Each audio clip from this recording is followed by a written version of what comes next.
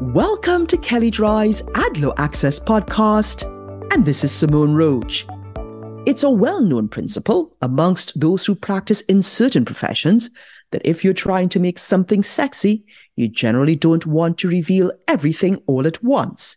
Instead, it can be better to reveal things slowly, leaving things to the audience's imagination and letting expectations build up before the big moment. Of course, that strategy can backfire if what you ultimately reveal ends up being disappointing to the viewer. Such was the experience of a woman who purchased a ticket to the Museum of Sex in New York City. She was tantalized by the price of a ticket starting at $36. She clicked through the purchase flow, avoiding the temptations of add-ons such as Love High sex gummies and other items we won't mention here, and arrived with bated breath at the checkout page, where the climax was ruined by the presence of a $4 service charge buried under the covers of taxes and fees. We've all been there or somewhere like it. An encounter that starts off with promise and excitement ends up in disappointment and dashed expectations. Our woman didn't take this lying down, though. She filed a lawsuit against the museum, alleging that the act of teasing her with the false promise of a low price violates New York's Arts and Cultural Affairs law. The law states that entertainment venues and ticket sellers must clearly disclose the total cost of a ticket, including any fees, as well as the portion of the ticket price that represents fees.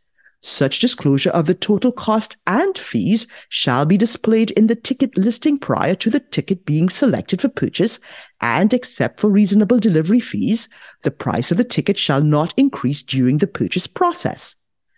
This case is part of a larger trend of lawsuits and regulatory investigations involving dark patterns and hidden fees.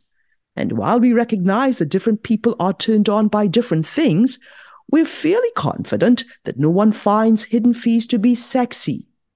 We encourage you to look through your purchase flow to ensure you're revealing all of goods or bads, as the case may be, up front. When it comes to prices, you don't want to leave anything to the imagination. And if you'd like more information on what you've heard on this topic, please contact Gonzalo Mon, and you can find his contact details in the show notes. And also, please see our Advertising and Privacy Law Resource Center available at kellydry.com. And please download the AdLaw Access app for Apple and Android phones, available in the Apple app and Google Play stores.